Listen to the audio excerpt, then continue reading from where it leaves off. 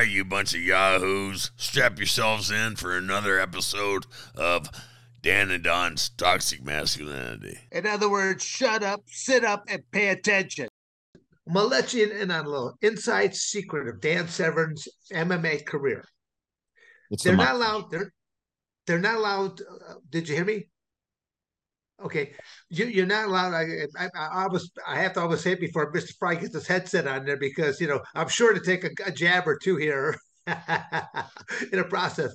I'll wait. I'll pause a moment there. Okay, Earth to Don, are you there? Earth to Don. Yes, sir. Okay, Yes, sir. all right, because I want to make sure that you hear this. So this you understand this that, but all through my MMA career, the final week or two prior to a match, I would be putting multiple applications of like baby lotion, stuff like that on my face.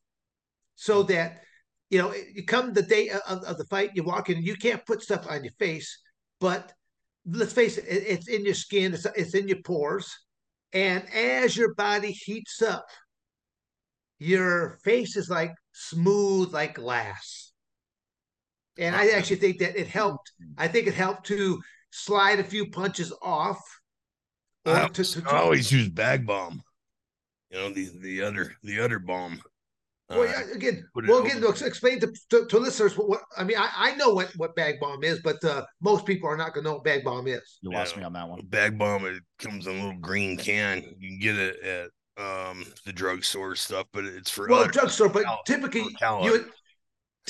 you would find this at like a family farm and fleet, more like an agricultural type store that has tractor supplies, things of that nature that you'll find, bag bomb. And like Don said, it's to apply on cows' udders, which most city folk don't even know what an udder is. So it's a cow's tit. Okay, a cow's tit. I'm a San Diego boy. I don't think we had any cows roaming around anywhere. Yes.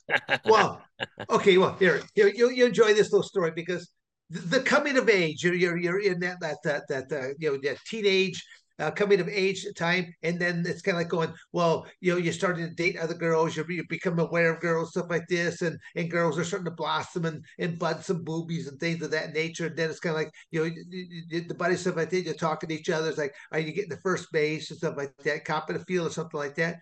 And then my buddies are talking to me, so they're like going, like, what, like, well, what's first base? They're like, you felt a female's breast. I go, oh hell, I felt female's breast for the last decade. They're like, going, what?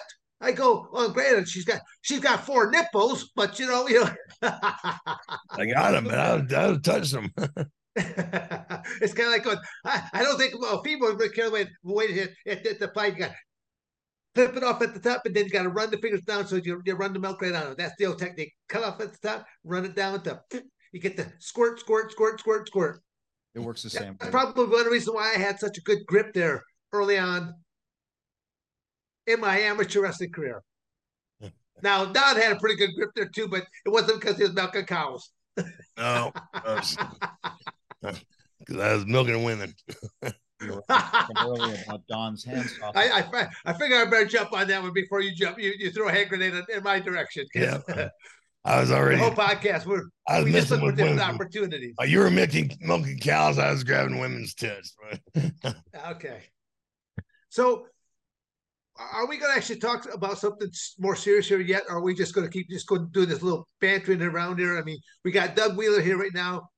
That's in the surgical supplies.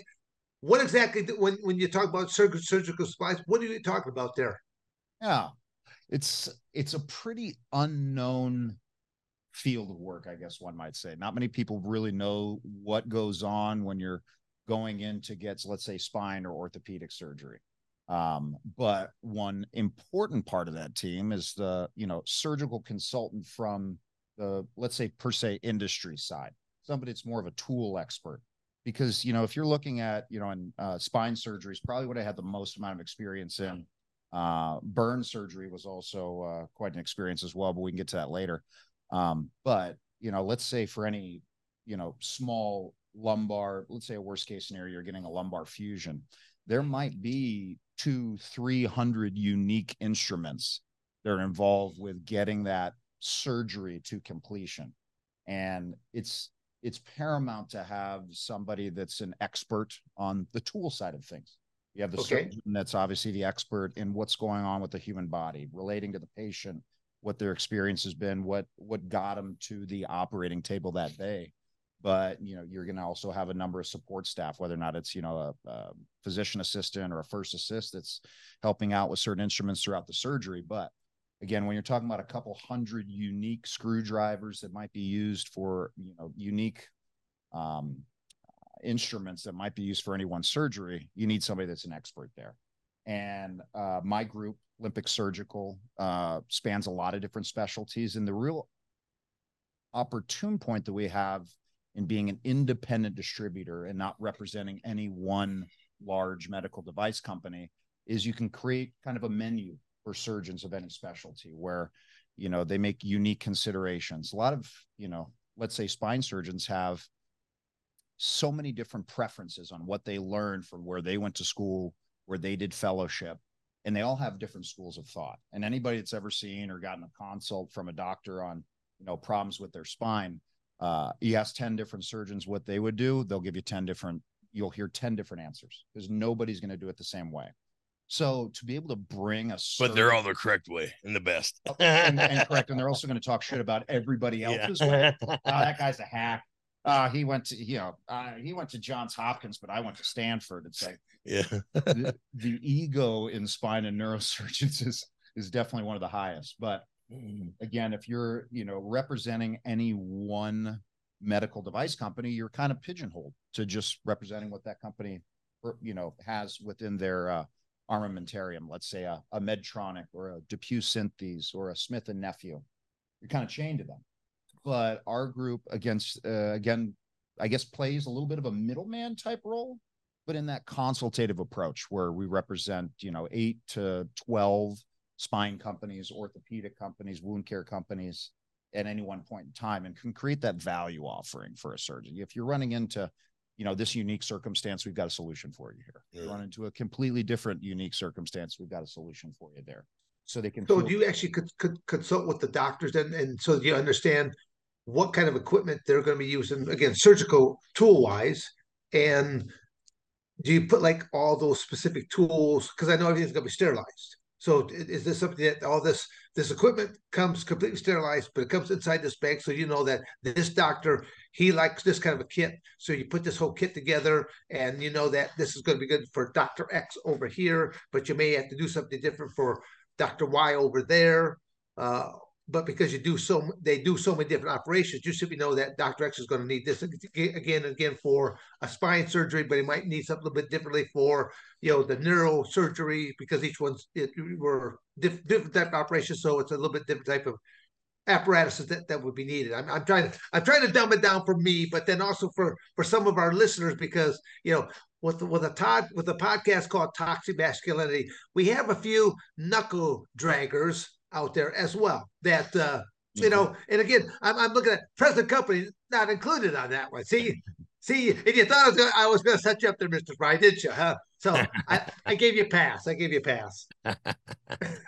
being very polite today. So yeah, I'm gonna say, yeah. Will he return that favor? Oh no, baby, he'll be throwing me underneath that short yellow bus here real quick. But that's okay. That's what keeps me on my toes at times. But yeah, I guess other than those ballerina classes I had way back when. But hey, that was a whole different life.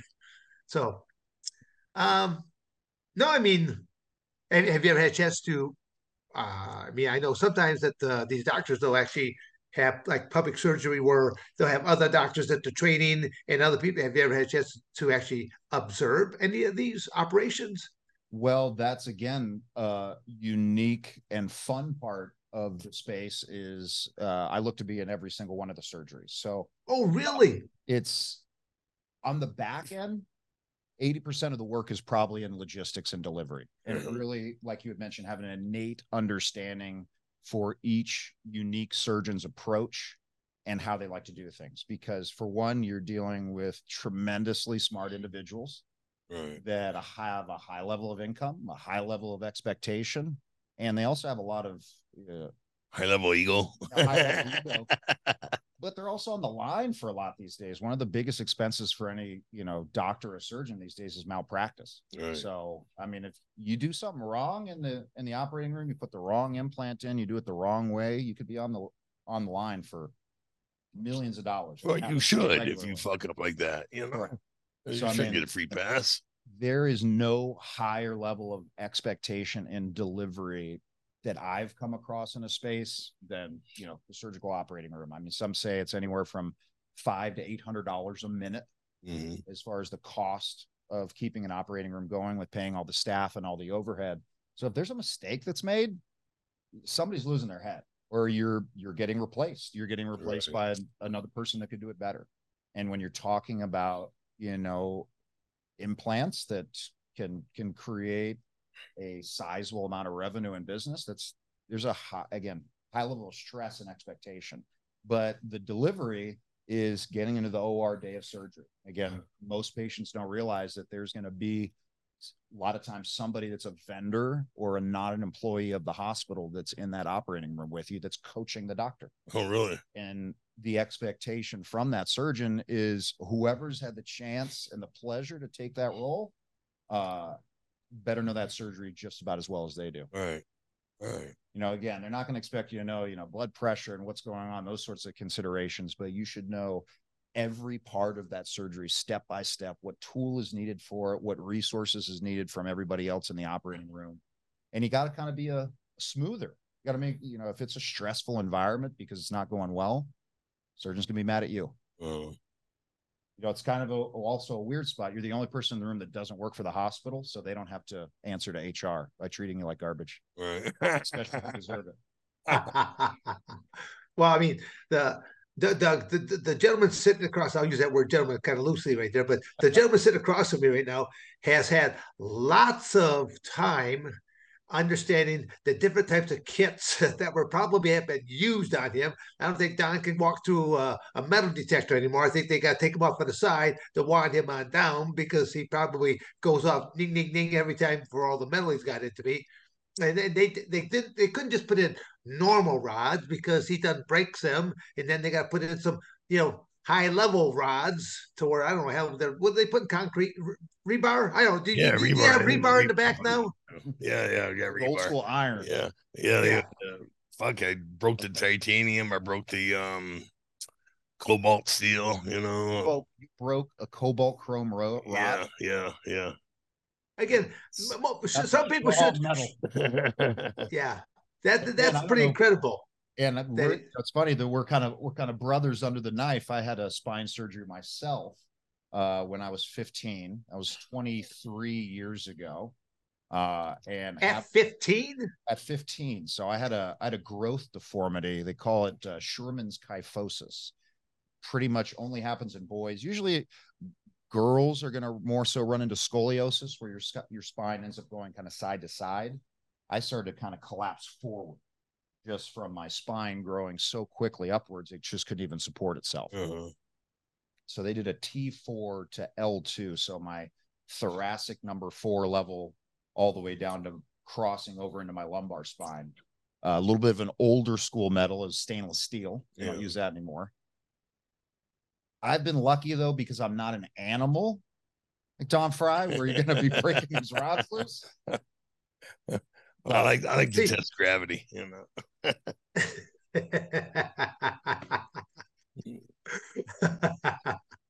What movie is that? Life from I Am Not an Animal, I'm a Human Being. Do you remember that one? The Elephant Man. Yeah, there you go. I was waiting for you to come back like that there, Don. I go, I am not an animal. I am a human being. Yeah, the Elephant Man.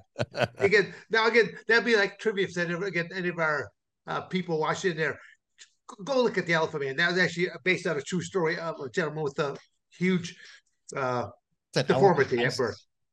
Is that elephantitis? No, I don't know. I thought elephantitis is when your balls get real big. TC fly, your face, your nose. Get bit by TC fly and your balls swell up like a.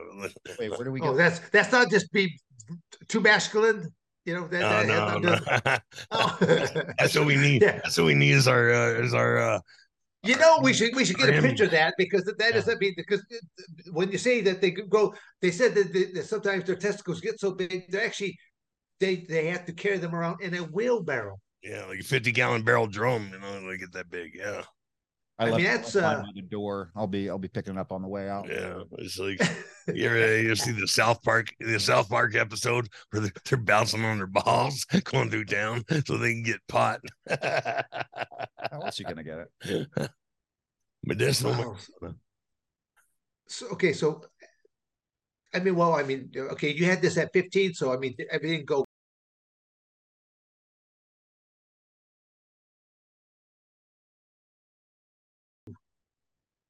You have to be careful about certain things. And I've always been on the side of testing those limits. Of course, you have the guidance that's given to you by a very conservative surgeon and or doctor at a young age that says don't ever participate in things. I'm a little bit more stubborn than that, so even at college, played some college football, mostly warmed the bench, but I got in there a few times. Well, again, that's incredible for having back surgery. I mean, did you bother to tell the coach that?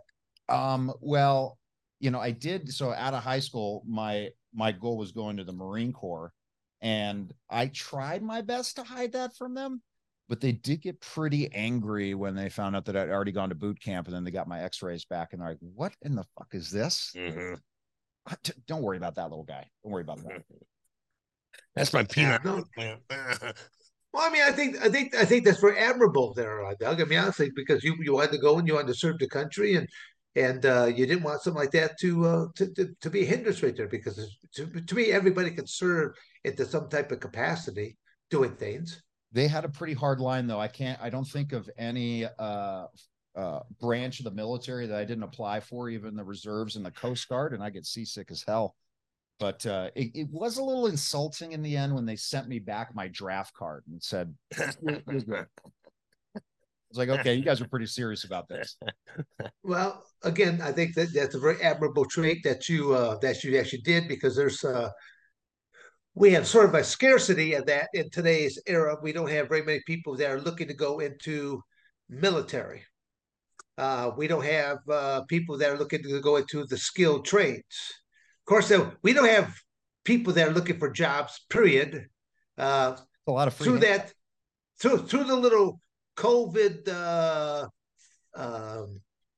pandemic. Yeah, I'll use that word. Maybe the COVID caper could be another thing you could say there with it. But during that era of the COVID, a lot of people just seem like the government's trying to tell you that the best place to be is stay home, and we'll take care of you. We'll send you checks. Now, was it who do we say what president was that? Was it that said that some of the most disturbing words is "I'm from the government and we're here to help"? Ronald Reagan, buddy. Ronald Reagan. Yeah. Oh, he's wearing that. I should know. He's wearing a shirt right now. But again, that's pretty bad when an actual president will actually say something like that as well. That was one of the more wide opening things when I went to Europe for the first time. I got to hang out in Germany. That's really where I saw that thought process fall into play, where you get to such a control mongering by the government, and you disincentivize capitalism.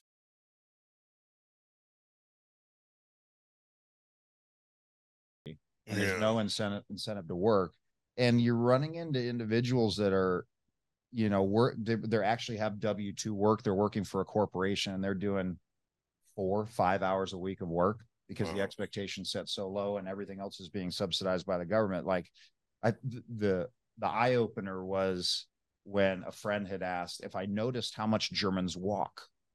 I was like, I don't understand why we're pointing that out. I didn't notice anything. Why do you ask? Well, Germany's been rated as the country with the highest amount of hours done per day of walking. So I don't know why that's of significance. Like, oh, well, we do 7 to 8 hours or something like that. I was like, aren't you doing anything else with your day? Yeah, really. There's just no incentive to produce. And I think that's, where our government is obviously looking. We obviously were founded a long time and stayed strong to the capitalistic approach of how this country was formed. You bet.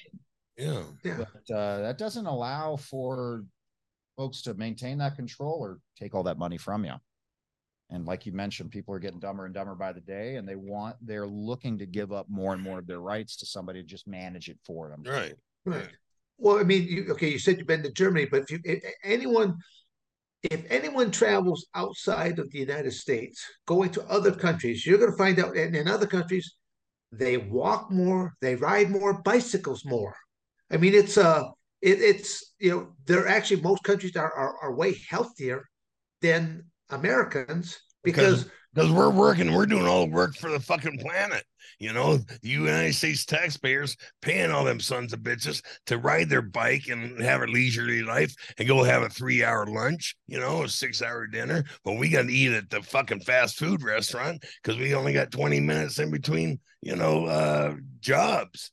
Shit. The pace in which so many people in this country are just trying to keep up to survive Right. is not healthy. right. It's not healthy. And it leads to a lot of those bad decisions. You're talking about, after surgery, what are going to be the tips and tricks? Keep yourself healthy. I remember when I was, going through a bad divorce. I was pushing I was a little over 3. Never heard of a good one. Never heard of a good one? I think Louis C.K. said that. Don't ever be sad for somebody that's going through a divorce, because never two happy people have ever gone through one. Right. But overweight, depressed, just depressed across the board, not taking care of my body. My back was hurting all the time. Every day I was getting up, moving around like Don. But you change up your daily habits, your approaches, and your health, shave some weight off, back feels fine now. Yeah, it is, but it's not. You have to retrain yourself. You have to start eliminating the bad habits. And a lot of times it's not easy to simply just go cold turkey. Sometimes you got to slowly start to wean yourself off, knowing that you're going to have bad days where you're going to fall backwards. So you can't just beat yourself on up. You simply got to know tomorrow's another day. Get right back on that and see if you can get right back on that and do well with it. And I feel like a lot of people think that they're, especially, I don't want to be as corny and sound as bringing up social media and all the problems it brings with it, but they're looking at these elite level athletes, or they're trying to keep up with the Dan Severn diet of when you were actively professionally competing. And are you trying to say that they savored the buffets? I mean, because Don knows me. I mean, I love a good old fashioned buffet. Yeah. Cheap one. Oh, Don, I told you to never use the C word around me. Oh my gosh, I can't believe that. Tony, fiscally conservative. Don's being mean to me, Tony. Fiscally conservative, John. Don, stop picking on Dan. Nobody give you a fucking speaking role here. We're going to have to give Tony. We're going to have to give you a referee shirt there and throw yellow flags because give Don a timeout, okay? Would you? He's being mean and rude to me, so it's like our military now. Well, we all know, bad. You need a stress card. Yeah, give you a stress. Yeah, it's just like the military. You can have a bad day. The sergeant could be yelling at you, and you pull out your stress card and go, "Sarge, you're yelling at me. I'm having a tough day." Tony's going to have to be the referee shirt, going to have to pull out stress cards to keep Don from picking on Dan. Yeah. Dan's favorite C word is coupon. What a clipper. Oh, he finally got one in. It's been 2.5 years, and he finally got one. You get partial credit for that one. And see, did he even unload that one on you there, Don? I mean, good. He unloaded on me. He said Dan, yeah. Yeah, so there. You can...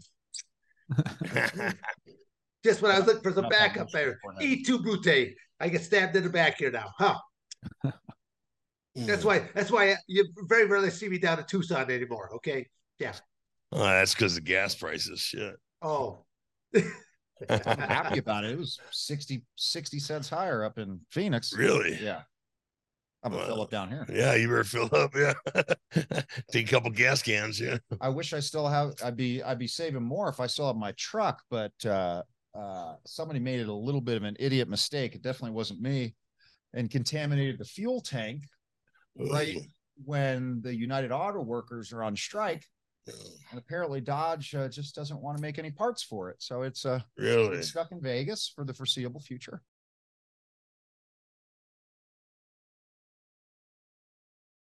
Fuel system, there's got to be some left in the plant. You got to be using the same fuel system as last year. Right. Apparently not. So is that home is Vegas your home base? I actually just relocated out of the Phoenix area.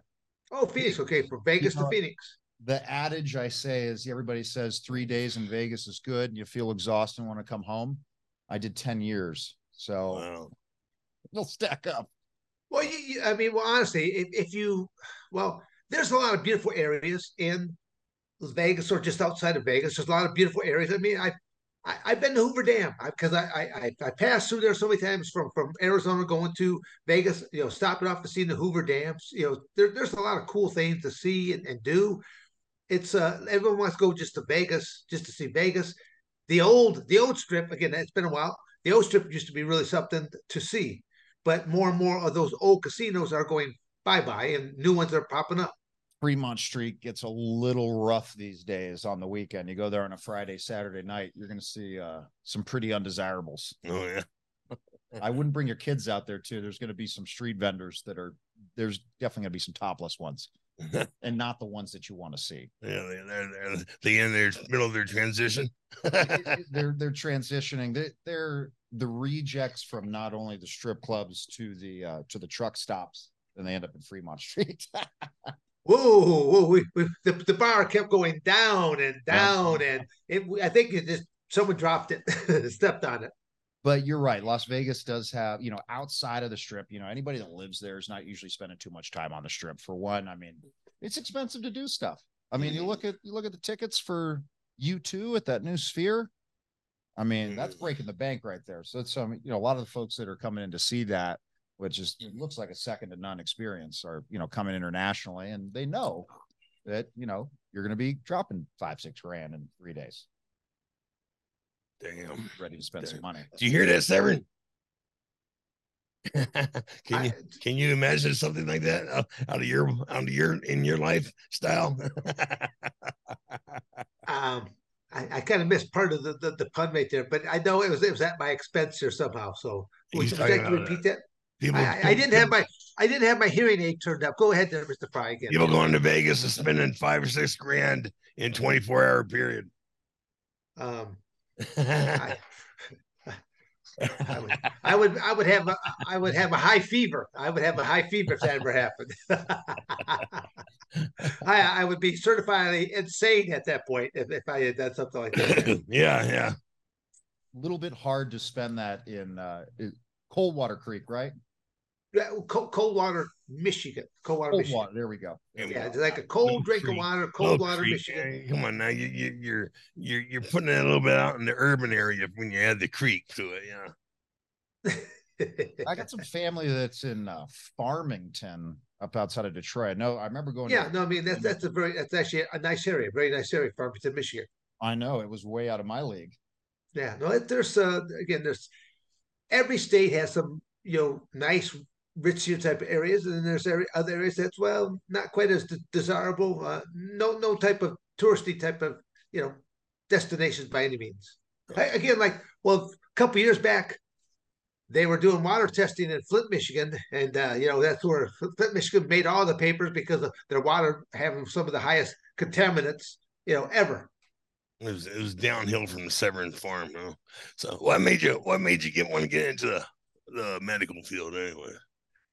So we were talking about earlier of obviously military not working out, and then you're just trying to kind of figure out your way when you're 18, long story, but parents weren't too involved at that point. So I had to be my own guidance, and went up to the Bay Area to go to San Jose State, and was thinking, I guess the next logical thought would be go into law enforcement. I was looking at either federal law enforcement or local. Again, long story short, I ended up finishing my undergrad and first master's degree in criminology before I realized it's not the space for me. Yeah. Just didn't want to get into monitoring people all the time, writing tickets, just inserting myself into people's life. More so just leave me the hell alone. Right. And at that time, I was working at, I had gotten hired on at Four Seasons and fairly young age, and kind of worked up from the ground, and they put me into a group sales position. And I really liked the aspect of sales. I mean, I had to take it upon myself at a pretty young age to learn how to communicate and try to interact with individuals. And that was my first opportunity. Got to go out into the Silicon Valley marketplace and make partnerships on behalf of one of the fanciest hotel chains in the world, and it wasn't very hard convincing individual corporations and whatnot to want to have their employees stay at Four Seasons. Usually they're VPs and above. They weren't putting their schlubs at Four Seasons. And kind of graduated from there. I ended up getting picked up by Enterprise Car Rental, and went in through their track. I always joke about, if anybody's ever seen Step Brothers, Will Ferrell always makes a epic joke about Enterprise where, you know what, they give you the tools to be your own boss and really succeed. Go ahead, Dan, cut you off. No, I was gonna say that was my number one rental car place I went to was Enterprise. I mean, I think the first time I took the car off the lot, I brought it back like a week later. I had put like, I don't know, 5,000 or more miles onto it. They were shocked. And they're like going, where did you go? I go, well, it might be easier if I told you where I didn't go. And then I go, that's what I was looking for, unlimited mileage. Because if you get hit by the mile, it's rather costly with it, but unlimited mileage. But then they found out kind of who I was and what I was doing, and then they thought it was pretty cool. It's amazing how fast the life of a rental car is. You might have a car that gets delivered one day, and 4 months later it's at 45,000 miles, and it's got to be sold. Just because everybody's going to take a trip. Yeah. Rarely do people just float around town with it. Yeah. But I guess continuing that, Enterprise surprisingly is a feeder into the medical sales space. There's a couple other companies that were notorious for it, like Ricoh Copiers and Xerox. And I think their thought process in the medical space is that if you talk and just get out there and work, the products are going to sell themselves, especially with the amount of funding behind it. So they were looking for people that had just a little bit of work ethic. And if you're, willing to work at Enterprise, which if anybody's ever worked there, it ends up being a lot of hours. Usually, I don't remember many weeks where I wasn't working less than 60. You don't have a lot of resources available to you to deliver something, a great service to the customer. You got a lot of stuff that's going on in the background. You got to get really creative, and it's really hard to get promoted. It's a very unique company as far as how they train and build up people. But long story short, I got a call from a pharmaceutical company, and they said, how would you like to double your money and work half as many hours? And we'll give you a company credit card and a car and all those frills. I said, oh, come on. You mean to tell me that's all it took? That's all it took. That's all it took. No bribery. But pharmaceuticals, and that could be a topic in itself these days, especially with a lot of documentaries that are coming out about that industry and everybody that's got their frustrations with medicines that they're on, and the amount of costs that are associated with them.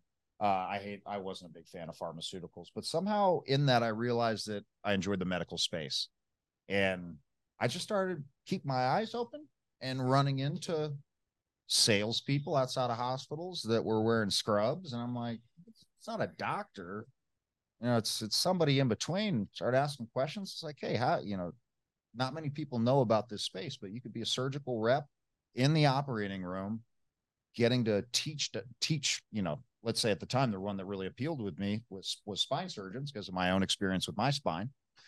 You could be in there teaching them and making a great living at it. Wait a second. And it's still sales? Let's give that a shot. And been there ever since. It's, in the last 7-8 years that I've been in the space, I've gotten to work with so many different specialties that it's maybe just a resource to a lot of people that I know. Mm-hmm. And it's nice even more so now to be taking that extra focus in the regenerative medicine space, which,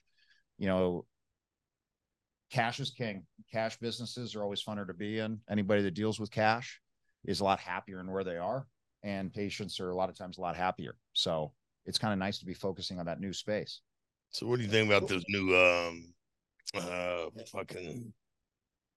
the new currency? I can't lost my train of thought. Jeez. I just shit the bed, man.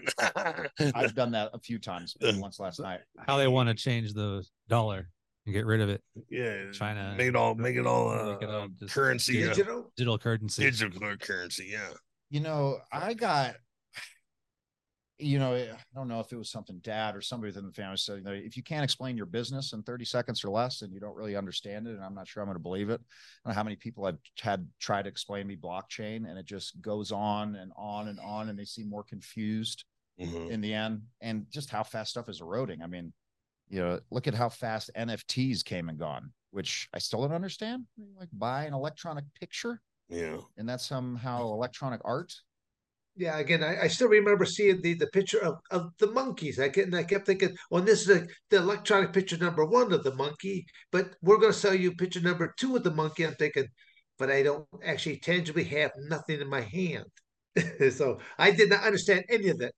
Look at how fast Mike Tyson came in and out with the angry pigeons, or what was it called? This was the pigeons. It was something to have to do with the messenger pigeons. Yeah. But, I mean, he must have been talking about for 6 months before it completely died. Really? I know that. I mean, when you hear about I missed that whole business experience. When you start hearing about the background behind, BlackRock and, the Schwab family and what they're doing, and the smart billionaires at the international level, I mean, anything is possible. And the writing you can definitely see on the wall, and there's definitely a few conspiracy theory movements and or truth. There it is. Yeah. What was it called? The Fighting Pigeons?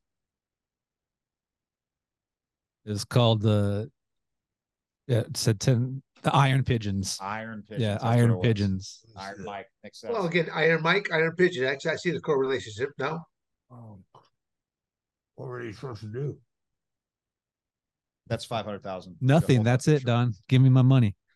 That's $500,000 just to look at this picture. Huh? And if you change that belt to red, it's going to be worth 600,000. Yeah.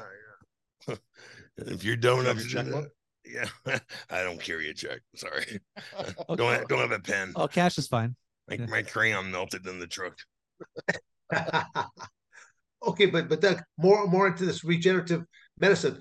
So I mean, I know when we started in the beginning there, but do you dabble? Does your company dabble in anything with the stem cells, the lasers, and there's lighting. There's even these healing lights that I've seen in the past that you can set for different type of settings and what it does for topical type applications for promoting healing and that. Again, with the same thing with the lasers, but I know I missed a few other things. I mean, hyperbaric chambers are becoming more and more the thing, especially with post surgery because of just oxidization of the body. That just better healing, more complete type of healing. So these are things that again, yours truly will be going underneath the knife here rather soon, and I'm already lining up a few different things to where I have a laser at my availability. I'm gonna have one of these light machines at my availability. I'm gonna have a hyperbaric chamber at my availability. So I want to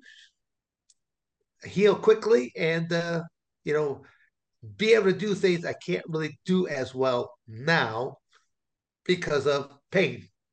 I know whenever I'm in the hospital, I'll stick in the nasal cannula, and jack it up. And the nurse will come in and say, "You don't need that." And yeah, you do, lady. Yeah, you do. The nasal cannula? Yeah. Just, for oxygen. Oh, yeah. And they're like, what do you use that? Because oxygen fucking helps, heal. I mean, we touched on a few different things there. I mean, but hyperbaric chambers, because I know you're a huge advocate, Dan. We had talked about that in the past, and you've had experience in the past with really delivering that to more of a home setting or a performance setting for athletes. Yep.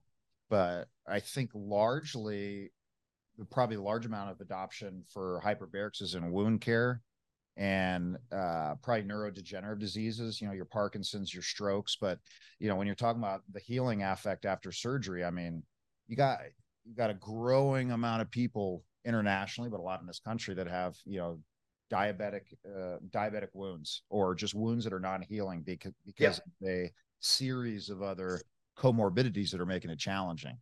And you've got wounds. Well, you hit on the big one right there with diabetes, because diabetes sometimes you just get a little bit more ulcers and things of that nature on your body. So yeah, I think the biggest wounds, I don't know by percentage in the U.S., are DFUs and VLUs. So your diabetic foot ulcers, just because of inconsistency with your blood sugars and your, pancreatic sufficiency. A lot of times you just get these wounds that start to open up, and it's sad. Like we don't realize when going out and walking around, you're seeing the normal population, but we've got such a growing percentage of people that are in, long-term acute care hospitals, skilled nursing facilities that'll be there for years and years and years. Yes.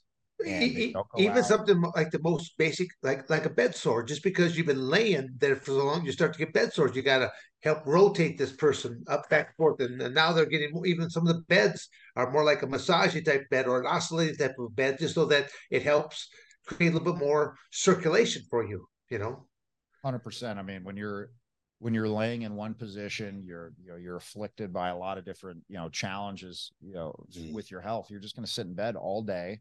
You're not motivated. Your family's not coming to see you. Right. You're not taking care of, your daily intake of food. Maybe you're on a feeding tube, and those wounds will stay open for years. And people, they're just getting larger and larger. They're spreading. And, there's only so many times you can scrape a scab off and put a Band-Aid on, and it's just going to keep on growing. Right. You got to look at things like, advanced wound tissues. And that's kind of where we started talking, where the regenerative capabilities of birth tissues, I guess we could call it as an umbrella, became kind of realized. I don't know if wound care was the first space, but, using amniotic sheets to try to heal wounds across the body has become known as one of the, first line alternatives when somebody's not healing. Because, podiatrists, wound care docs, plastic surgeons know that, that property of that amniotic tissue might give the ability to try to heal that wound. It might take a while, but it's going to be faster than when your body never would. And, if, sometimes that can get a little bit expensive, hyperbarics will come in there where, again, I don't know a lot of the science of hyperbarics. I know it's definitely depending on the depth and the amount of, I let Dan, you speak to that one as far as. Well, no, I mean, I'll just say this: you hit the nail on the head.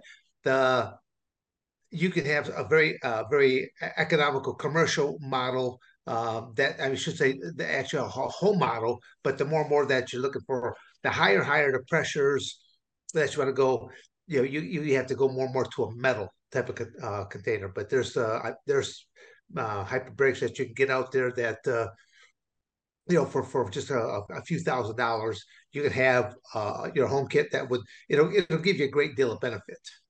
Just I used a lot of it when I was doing a couple different training camps, to where once I do a training camp, but then go into an EECP machine. That was one of the other things, the modalities I was utilizing. But then I go onto one machine for 1 hour, and then I would go into the hyperbaric machine for another hour, and it was like one just got all kinds of blood flow going to it, and then the other one was like oxidization of the blood. And it's like going, what a 1-2 combination that I think a lot of people just are not aware of. But more and more of these are more prevalent or needed as one gets older. Because the reality is, as one gets older, are you really going to exercise? Are you going to do all the walking? Are you going to go to the gym and do things? Because as you get older, you start feeling like, especially like a man, I can't lift the same kind of weights I did before. So now I start feeling, well, maybe I don't want to really go to the gym, because I feel like I'm using my little girly weights and stuff like that. But though that's one of the things that you got to get over yourself, because the reality is, if you're not continuing to try to work on building muscle mass, your tissues are going to still continue to deteriorate. As you get older, there are no perks to getting older. I don't care if you get your discount at Denny's for the breakfast. It doesn't matter. You better continue to use your body, and you better continue to use your mind. Otherwise, they're both going to deteriorate on you, to the point that you're just going to have a very sedentary lifestyle. And then all you're going to be doing is watching life pass you by. There's definitely no shortcuts when it comes to that. And that the current thing that I'm seeing, that I think a lot of people are going to realize when their health starts failing, is this big kick up in the semaglutide for weight loss thing that I think Elon started talking about originally with the Wegovy. There's a few other companies that have come out of that, but it was, it's a diabetes drug that's used for insulin regulation. And somebody realized that, hey, when, doing some injection rounds of it, I don't know the dosing of it, that you start to lose weight.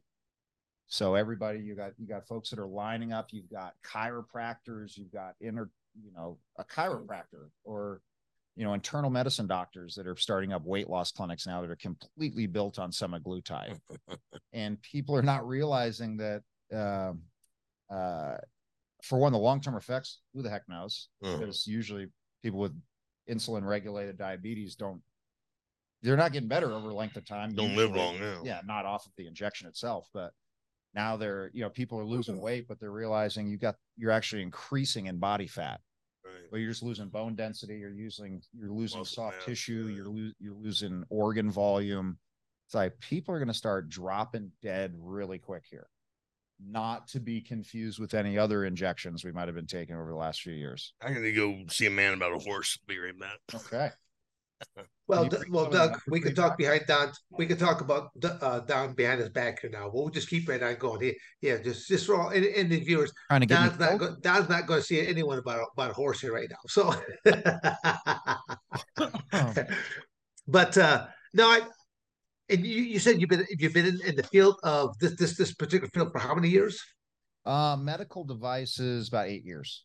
About 8 years. But okay. Done spine, focused and worked with spine surgeons, orthopedics, plastics, burn, podiatry. And again, like mentioned before, a lot more wellness spas, performance spas, and plastic surgeons kind of under the same umbrella these days. Are a lot more of the newer conversations because a lot of people want to hear about non-traditional therapies. IEU, we were talking about, the hip and your hip and the problems you had and your experience with going down to BioAccelerator. I mean, right. Give a little feedback on your experience there and maybe the reasons why you went there based upon your previous history in the U.S. Well, again, we'll just try to make a long story short. I was approached at the UFC by people that were associated with that particular company. And they offered me, would you like to get loaded up with like these millions and millions of stem cells? And I'd already knew enough about stem cells that it's like a rejuvenation type of thing. It's like dipping your toe into the fountain of youth. Who wouldn't want to do something like this? And I'm like going, sign me up. Because, well, again, I knew of others that had made the trip and they all had big thumbs up. Probably the best story about that is the story about Matt Hughes. Matt Hughes was a wrestler, got in the UFC, but then he also was driving his truck and got hit by a train. And he's lucky to have been alive, but he was actually in a coma for like about, I think, 4 months. And they didn't think he was even going to come out of the coma. He came out of the coma. But by the time he came out of coma, it was almost like he was an infant. He had to relearn everything about walking and talking. And I do believe, I don't know at what point that someone came and said, "Hey, let's get him down to Medellin, South America, and we're gonna try to just hit him with these mega doses of stem cells to see what it does." Now it worked a miracle for him. Fast forward to today, he's walking, he's talking, he's doing things that he could not do before. And then with his accident, I'm not 100% familiar with it. It was all brain activity that was kind of limited, or also, Well, no, he was just a complete mess. Between what it did to him, traumatic brain wise, he had all kinds of swelling on the brain. Even today, you could tell though when he's walking, you know that something happened, but you don't really know what. But he's in a lot better place now than where he was. He was in a coma for, like I said, I think 3-4 months, something like that. They didn't even think he was going to come out of it, but he did. But when he did come out, he was almost like an infant in a lot of ways. He had to relearn how to talk, how to use his hand control, the whole 9 yards. And then when he finally did make the trip down there, and they got the mega doses of all these stem cells, it improved his quality of life. And then we were talking about that. Well, we jumped on the more comical side. You got Mel Gibson, who takes his pops down there, and his pops goes down there, and then all of a sudden he's starting wanting to date younger women because he's like going, whoa, yeah, he's got yeah. certain things that haven't risen to the occasion lately are starting to rise up, and Bell's kind of like pops, what's up with that here? Okay, yeah. So kind of comical in that sense, but I think we're just starting to scratch the surface of what stem cells really can do, and the reality is, like, well, in Scottsdale, Arizona, is the only stem cell storage bank in the entire United States.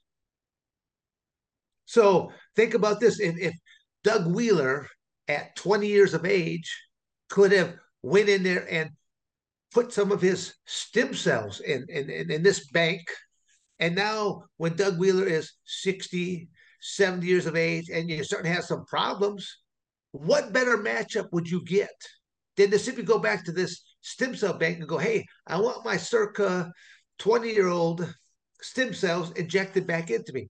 Perfect match. Match made in heaven. They're yours. It's going to match up perfectly. Process came from, I think, umbilical cord blood originally, where yes, whenever mom's having a healthy C-section birth, you capture that umbilical cord and you put it in a bank and store it for a later day.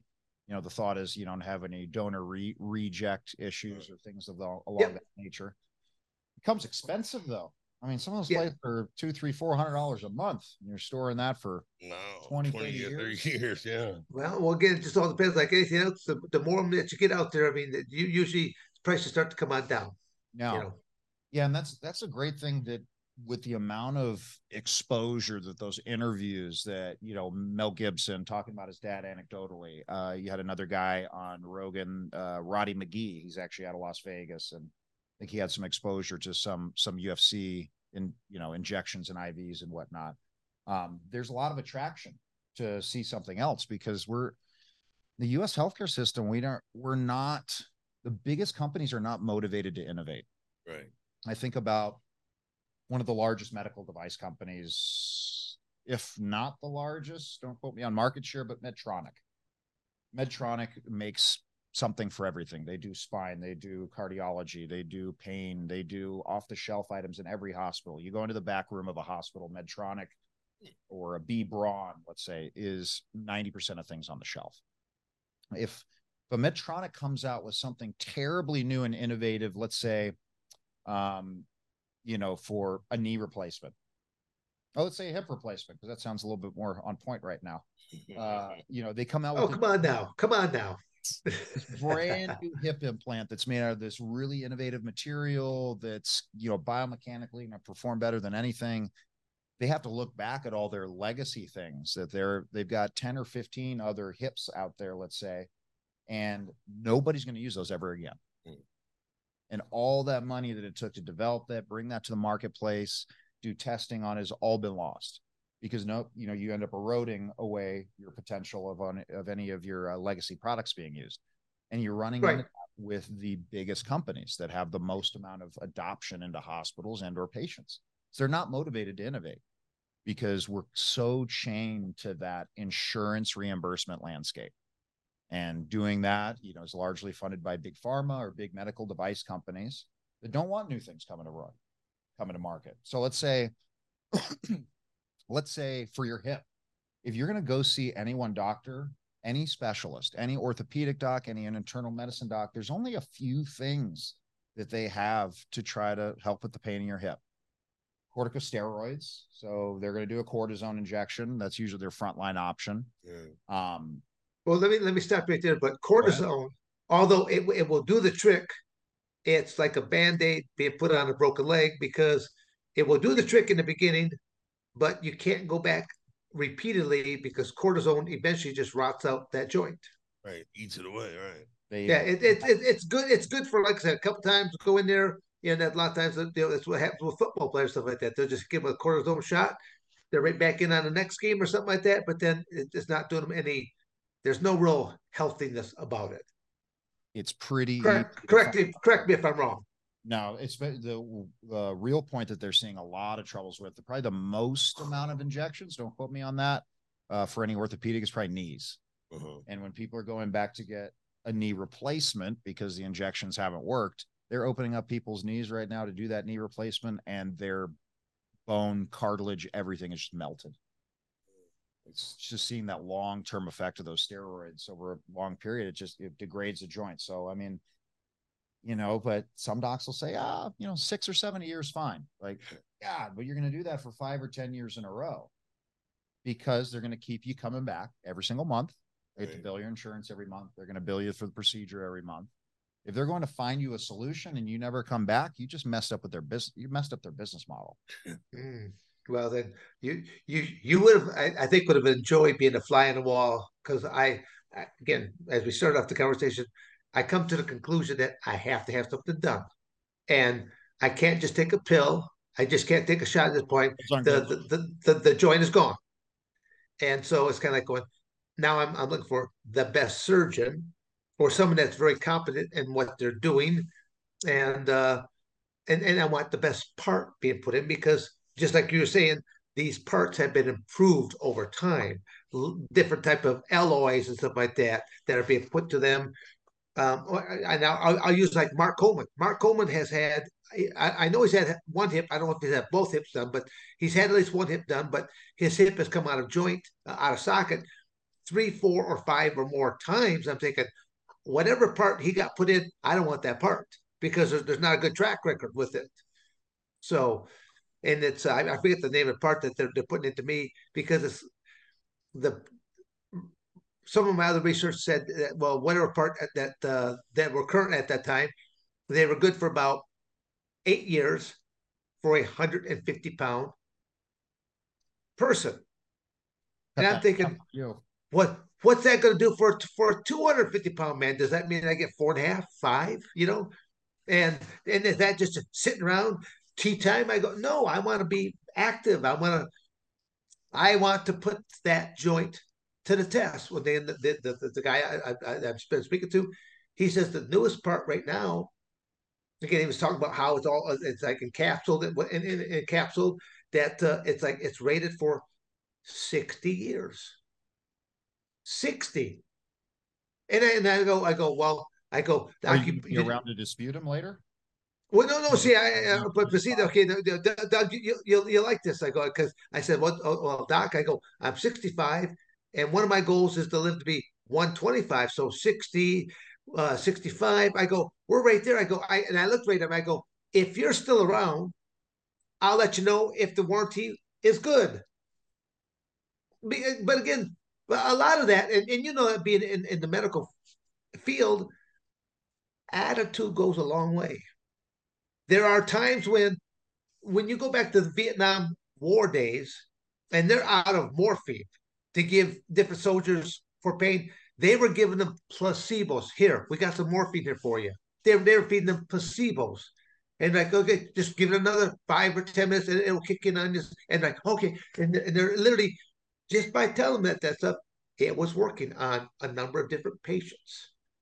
Antidepressants are the perfect connection there. Anybody that's had exposure to an SSRI or an SNRI, so that's selective serotonin reuptake inhibitor or selective norepinephrine reuptake inhibitor, how many, I don't know the percentage of people in the United States that are on an antidepressant, but I know from the back end, working for a big pharmaceutical company like Allergan, I launched a drug called Vybrid and another one called Fetsima.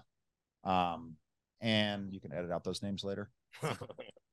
And you're looking at the data, and like you said, having a little bit of charisma, and the best surgeon or the best doctor is a good salesperson. And when they have salespeople around them that are showing them data and things that are changing from baseline and things that are going to get improved, there's a lot you can do with marketing material and not really be telling them the truth. Right. But I remember seeing most of that space.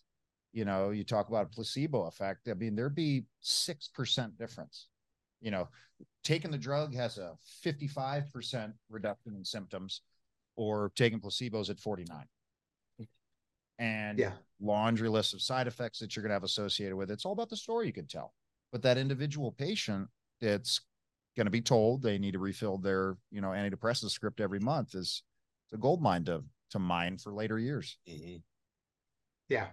I mean, that's where and that's a tough part for a lot of patients when it comes to regenerative medicine, is there is the potential, not for everybody. Like I mean, the things that you did in your life athletically, Dan, you know, the amount of wear and tear on your body from, you know, obviously being part of, you know, UFC and the professional wrestling world, like there's not many people that have that kind of wear and tear on their body.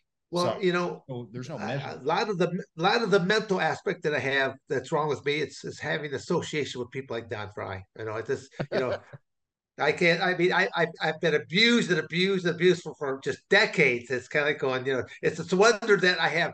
It's a wonder I have any self esteem anymore. You have self. You have no reason to have self esteem. Look at you, for God's sake. But it's just kind of like it's like being whipped all the time. It's like going, I kind of like the feel of leather now, just strapping me here and there and stuff Oh, like yeah. that. Yeah. It's a I got a masochistic. couple of websites I could forward you to if you. Yeah.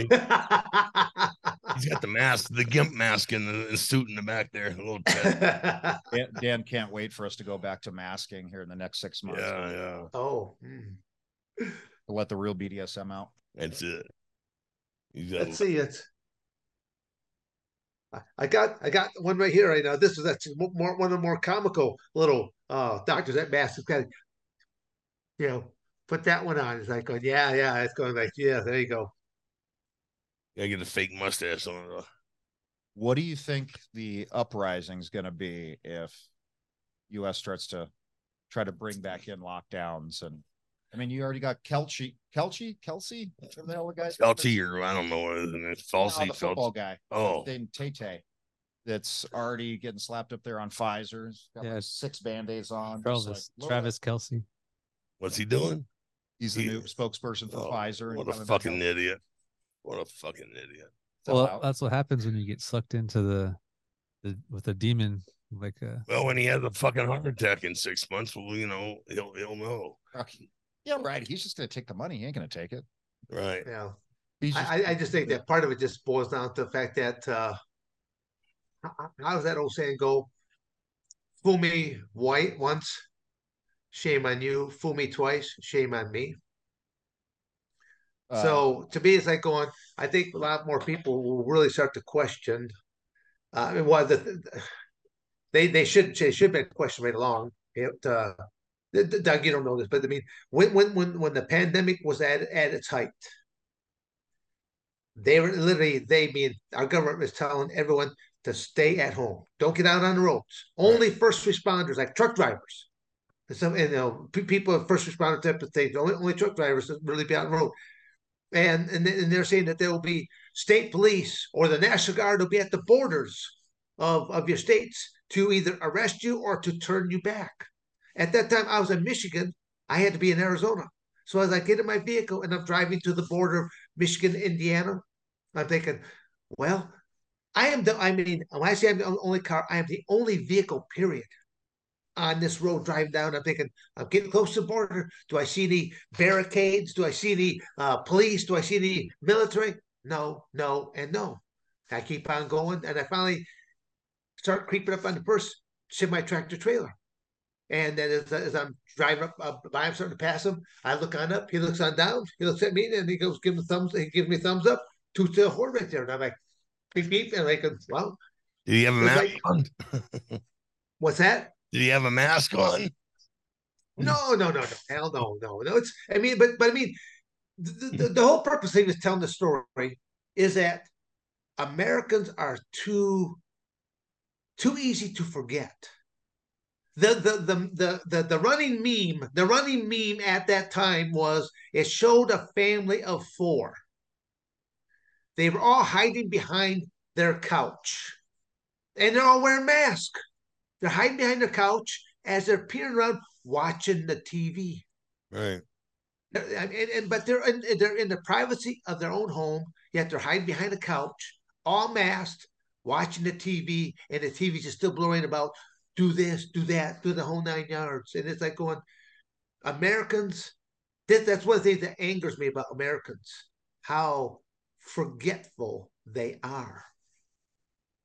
Yeah, we're always and how quickly they move right on with their life of just what's the next Xbox game coming out? What's the next movie that's coming out? I mean, literally, they're just so frivolous, and there are people that need to answer And always, especially in the last few years, there are some people that have not answered anything, and you wonder about our legal system. You wonder about our political environment. You wonder about all this kind of stuff because we are living in some of the strangest of times, and we got billions of dollars that are going from our taxpayers to other countries to fund wars and to fund, well, they say war, but then it all depends on what network that you listen to as to, are they funding the war or are they funding individuals? Who's siphoning off funds here, there? I mean, there's all kinds of finger pointing. The sad part is, whatever happened to fact checkers when you would say something wrong, that a fact checker would come back and say, you better change this and you better apologize and you better change this, otherwise you're now liable. And that's a shame that you have networks now that can blatantly lie to you. I think Denzel said that years ago. It was on a red carpet somewhere and said it's, you as a new news organization, it's not your job to be correct. It's your job to be first. Just get information out there as long as it's information. I mean, we see that today. I mean, I haven't watched news in forever unless it's at the gym, but even between just your normal social media feeds, Instagram and maybe LinkedIn and a couple others, there's a new piece of groundbreaking shit that's happening every day. I mean, we go down the laundry list of places we've forgotten in the last 6 months. We don't even remember that Hawaii was on fire like 30 days ago, and there's no more Maui. Like, imagine people in the world that are potentially never going to go back to Maui. How is look, they got $700 each over some billions over to fucking Ukraine. But then look at how many trains have derailed in the last 6 months. East Palestine. And not only did they derail, they happened to almost like blow up certain communities a little bit there as well. Yeah. But I think the more inundated you can keep people with information on the day-to-day and keep people stressed and scared. I mean, there's a lot of experts that have identified it. I mean, they stop arguing. Nobody's going to stand up and say anything about these problems and these mismanagements of funds and decisions because everybody's scared and stressed the hell out. Well, you got the FBI going to fucking school meetings, and writing down names, people. You hear the parents that are objecting to certain things that are going on within like elementary and high school. Put on like terror watch. Yeah. You believe that shit? You're going to be a but you got 7 million fuckers coming through across the border we don't know anything about, but they're spending their fucking time on the taxpayers who are worried about their children getting inundated, about what cut their dick off or something like that. The puppeteers that are going on around the world, I think I said earlier, like the Black Rocks and the Schwab family, like they're controlling everybody. And until we can kind of disconnect, the right people can disconnect themselves from that machine and start trying to change it, we're fucked. It's going to be a tough next 5 to 10 years. Unless we get President Trump in there, to go back and fix this shit, Everybody every day, unless you're of course, that extreme, everybody's got their worries, but the amount and the percentage of population that is worried about if they're going to get to work and whether they're not going to afford gas in their car, if they go to the hospital. And I mean, I find this recently, I got hit in the head in the gym recently, had insurance, was feeling a little dizzy for the next couple of days. And I was like, I don't even want to go to the hospital. I don't want to go to the hospital because I'm going to get screwed with a bill. And I called a neurosurgeon friend and I was just like, what do you think? Like, what can I say for them to, actually take my insurance and just get seen and, not have to worry about it? Say it under this. Still 6 weeks later, I was in there for 45 minutes with a CT scan and I get a bill for $3,500. Right. It was a $20,000 visit. Right. And my insurance didn't pay for all of it. The amount of just to live your life, the amount of stresses that everybody has every day is going to tear us apart. Yeah. What if more people want to learn about your specific medical field and stuff like that, do you actually have some social media? Like, is there a website? Is there something that they can check out specifically for your company? And again, I'm trying to How do people get in contact with you? Of course, we Olympic Surgical is the company name, Surgical Distribution Group, and then focus on You said Olympic Surgical? Olympic Surgical. I kind of got this Greek thing going. Olympic. I got a son named Aries. I've got a son named Apollo. You know, I see a theme right there. The methodic Greek, mythology is running really strong with you right now. They tell some really good stories. But you can check out Olympic Surgical on LinkedIn, on Instagram, and then we'll be slowly building out a couple of new social media channels that, you know, will feed off each other. But either Instagram or LinkedIn, both under Olympic Surgical.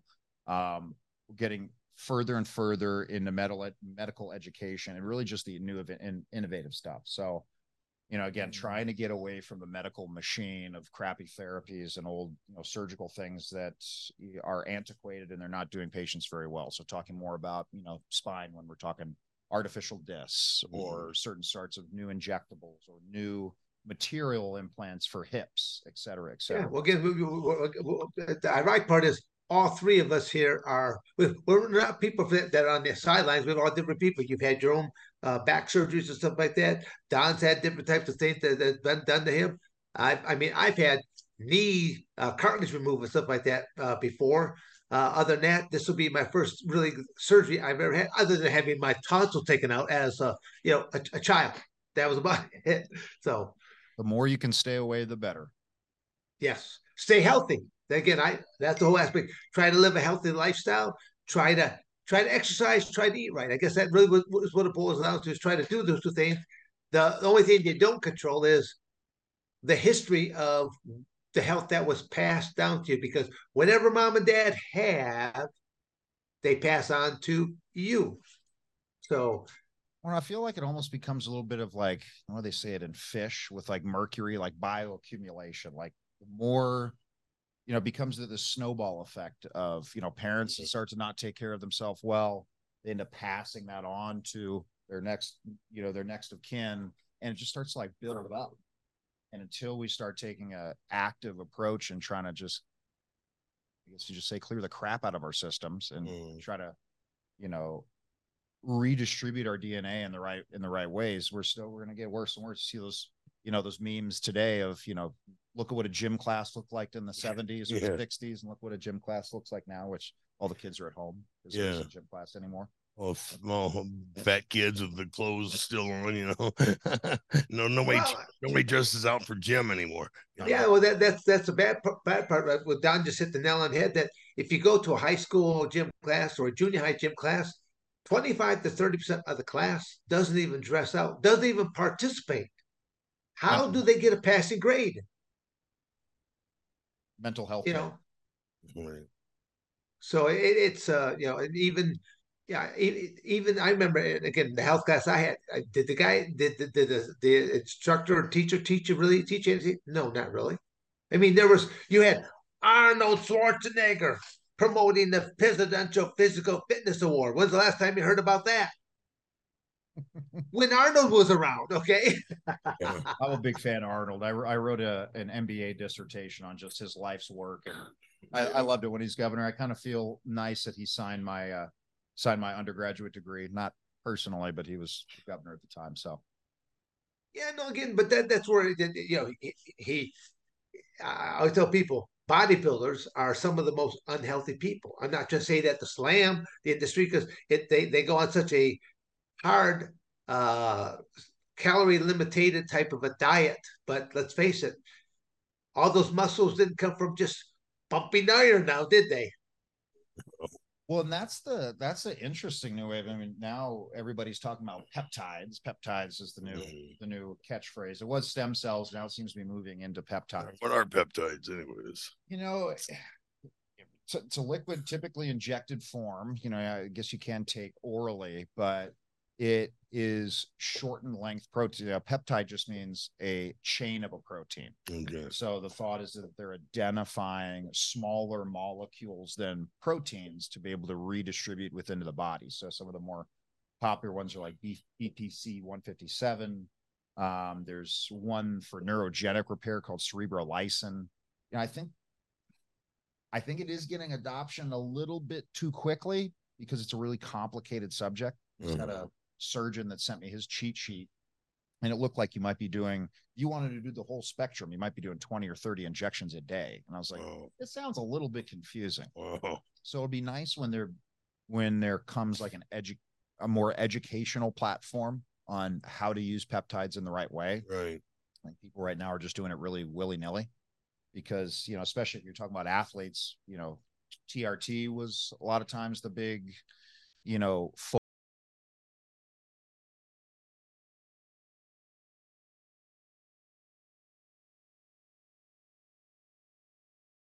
testosterone cypionate through a 21, 22 gauge needle on yourself. But you take it subcutaneously or in the muscle or intramuscular. Wow. TRT. So I mean, and 23 gauge. Wow. Well, I remember. So we were talking about when I was heavy and divorced. Like I identified, when I got divorced, identified my testosterone was extremely low. Yeah. So I cycled for about 3 years, and it was daunting, that weekly time period when you got to sit on the toilet, and you always see in the movies like reaching around and injecting your ass. Like I can't reach like that, so I'd have to sit on the toilet and put it into my quad, and that's a big needle, and half the time you're giving yourself a hematoma and your leg blows up. Right.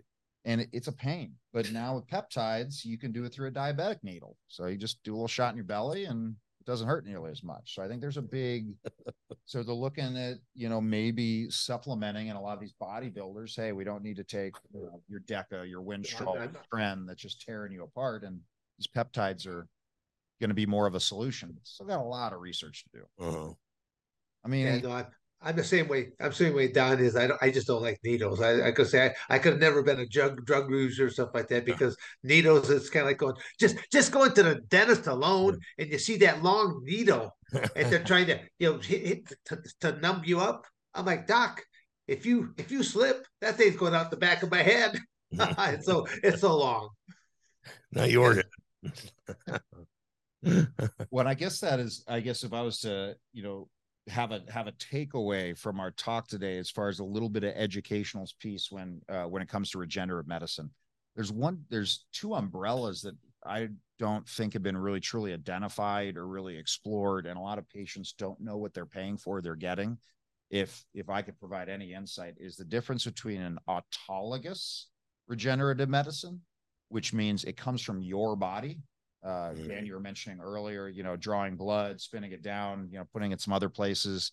That's it's called PRP, platelet rich plasma. Right. And that's what is, when you look at, I'm guessing here, 90% of people's websites in A1 Mark, you Google search regenerative medicine in Scottsdale, regenerative medicine in Denver, Colorado.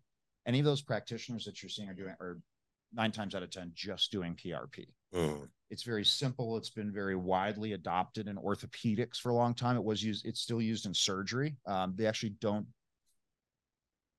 It came from surgery of using bone marrow, but the problem is if you're trying to pull bone marrow and hyper concentrate those cells, the patient's got to be asleep under anesthesia, because you can't get a trocar into your hip and get that drawn out unless you're down, or bottle or 2 of whiskey in maybe. Right. I think going to the bone. Yeah. Anytime you go into the bone, there's some that don't feel good. And you got to go deep too. You got to go 6 inches into the hip. Right. So you have to be asleep. And they would do that in the operating theater, where they'd take that bone marrow out of your hip, they'd spin it down in the back, and they'd put it other places for other applications. And it's taking your hyper concentrated cells. But people wanted relief in the outpatient setting, into your doctor's office. Right. So this was seen as a next best option. Let's draw it out of your arm, spin it down, depending on however many times their protocol, and we could do it into your joint. We could do it into soft tissue. We could do it other places. So you've got regenerative medicine from your body. It's going to be usually bone marrow, PRP, or sometimes if you're going to a plastic surgeon, you might hear of adipose derived. So they're taking it from your fat. Usually just plastic surgeons do that because they're already doing a liposuction on you. They got a bunch of your fat laying around. They could spin it down.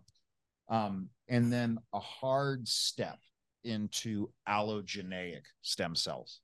This is why people are going to R3, to CPI and Tijuana, to Neil Royden's place, BioAccelerator, in numerous parts of Central America, is to get access to allogeneic sources. And I think Mel Gibson and his story of his dad was really the one that took that off. And I don't know for certain, but I think that they were being administered for a much higher cost embryonic stem cells, Right. which come from a aborted fetal source. It's pretty highly contested. It's not legal within the United States because we're highly controlled on what we do with our fetal matter. And also abortion's a big, topic of conversation. But in other countries, and that's why none of them have really come to the US, is they don't have those rules. Right.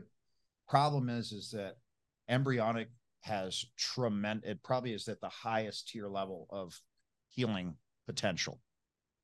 But the problem is it's hard to get fetuses. It's hard to cleanse them. We were talking about that earlier. We can kill the baby, we just throw it away. You can't utilize it.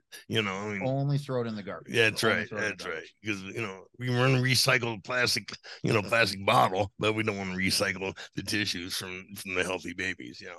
Yeah. Why do something like that? Let's just toss it. It sucks how much of viable things within our medical system are thrown away. But I remember when I was in the 3rd grade and no way. Yeah, you can't remember that far back. Come on. Yeah, it's the first time I saw photos of aborted babies, in trash bags. I mean, hundreds of them. Yeah, I was in the 3rd grade, and were you smoking like Canadian cigarettes or something? Yeah, I guess so. But it had a profound effect on me. But they were talking about these fucking kids up there at the U of A were having fits about seeing that on their way to school, or on the way going from class to class. I'm traumatized. I need therapy.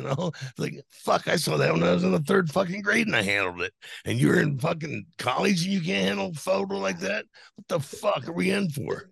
Yeah, I gotta say, Don, the times have changed in so many different ways. What was allowed in school system? I mean, okay, what happened to the Pledge of Allegiance? Right. I was in, I was in school. It got replaced by let's take your dick and put it on her, and take and take her parts tits and put it on you. That's what we're doing now.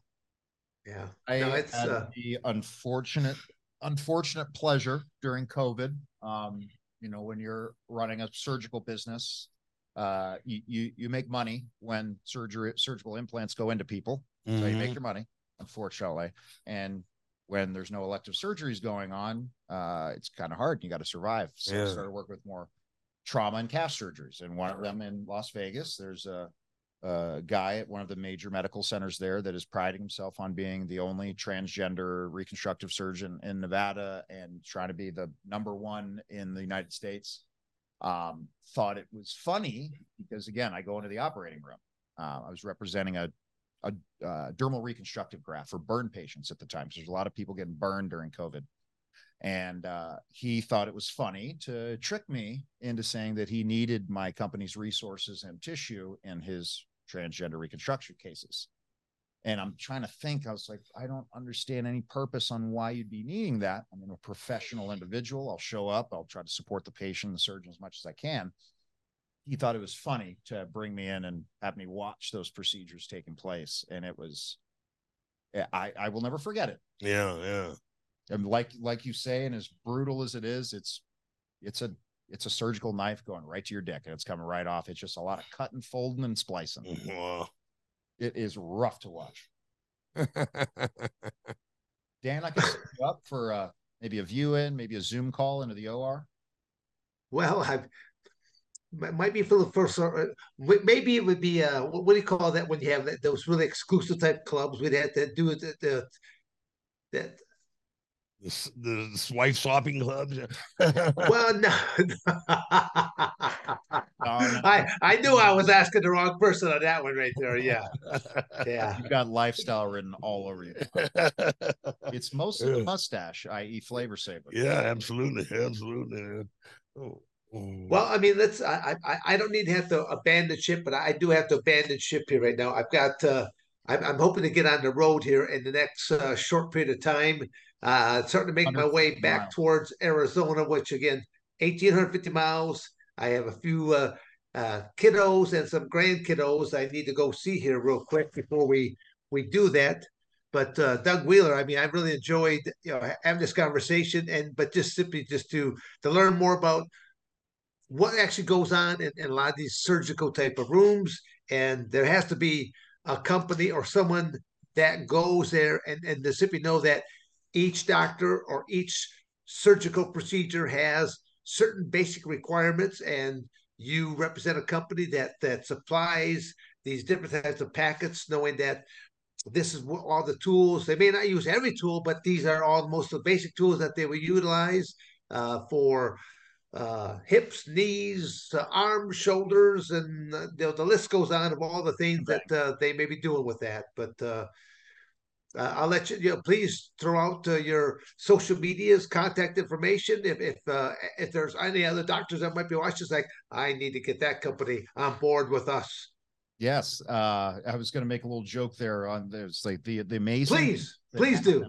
to patients while you're asleep. All the wonder of everything that's going on in the background, but can't thank you enough for having me, Dan. Again, it was the first chance I had to meet you at Olympia and having you tap me on the shoulder, and I just freaked out. The Beast.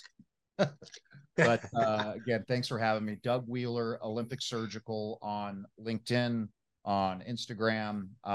Questions, concerns, you can always shoot us a DM on there if you're going through something challenging from a medical perspective, you need a referral, some 10,000 foot advice.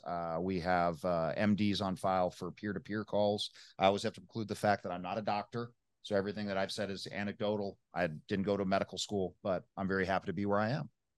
Well, I thought that you should have went with that line. I'm not a doctor, but I stayed at what was the hotel chain line? But I stayed at Crown Plaza.